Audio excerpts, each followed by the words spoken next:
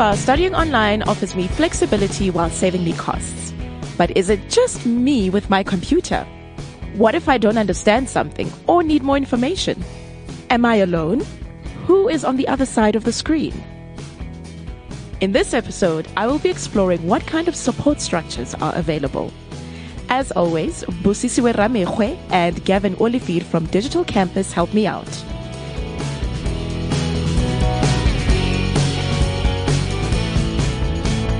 Busisiwe gave me insights into the kind of support I can expect. Online learning, you have a learning journey team, and the learning journey team is there to basically assist you with all your needs. If you call them for assignment issues, for exam issues, if the system is for some reason giving you any issue, you can give them a call and they'll be able to assist you.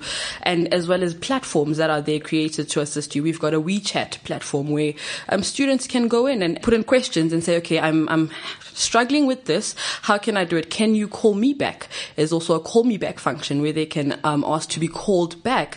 And this goes right back to affordability. If you cannot afford to call into the learning journey team, you can ask them to call you back and then give your inquiry. If I were on a traditional campus, I would have access to lecturers' advice. So I guess by having someone available to help online, I can get all the input I would need. But on campus, I could also discuss any potential issues or concerns with other students.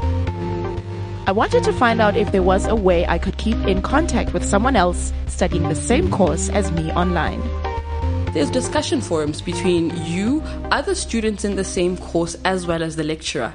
You can post your opinion, you can post questions to the lecturer, and the lecturer logs in and sees your questions and answers them directly, which I think is more than what classroom-based education gives you. You oftentimes don't get an opportunity to ask the lecturer questions. You sometimes are too shy to ask questions, and now you have a screen to protect you. We've had experiences where, in some of our corporate clients, people have come on the courses, and they may be, slightly older in our sort of generational gaps, and they've said, geez, I haven't studied online or I haven't studied, period, for many years. And am I ready for this study? One, it's online. Two, it's with the university. I've never studied at a university, and they're quite anxious about this whole experience. So we need to settle them down, and from time to time, if we can, we get out into the corporate environment. We do orientation sessions. We help the learners with that. So we'll talk them through. So what are you going to expect? What's the level of commitment you require? Gavin said it best when he said, we go away from being this pure online experience to actually being a face-to-face. So there's a human face behind this online experience. And I think that statement makes a lot of sense.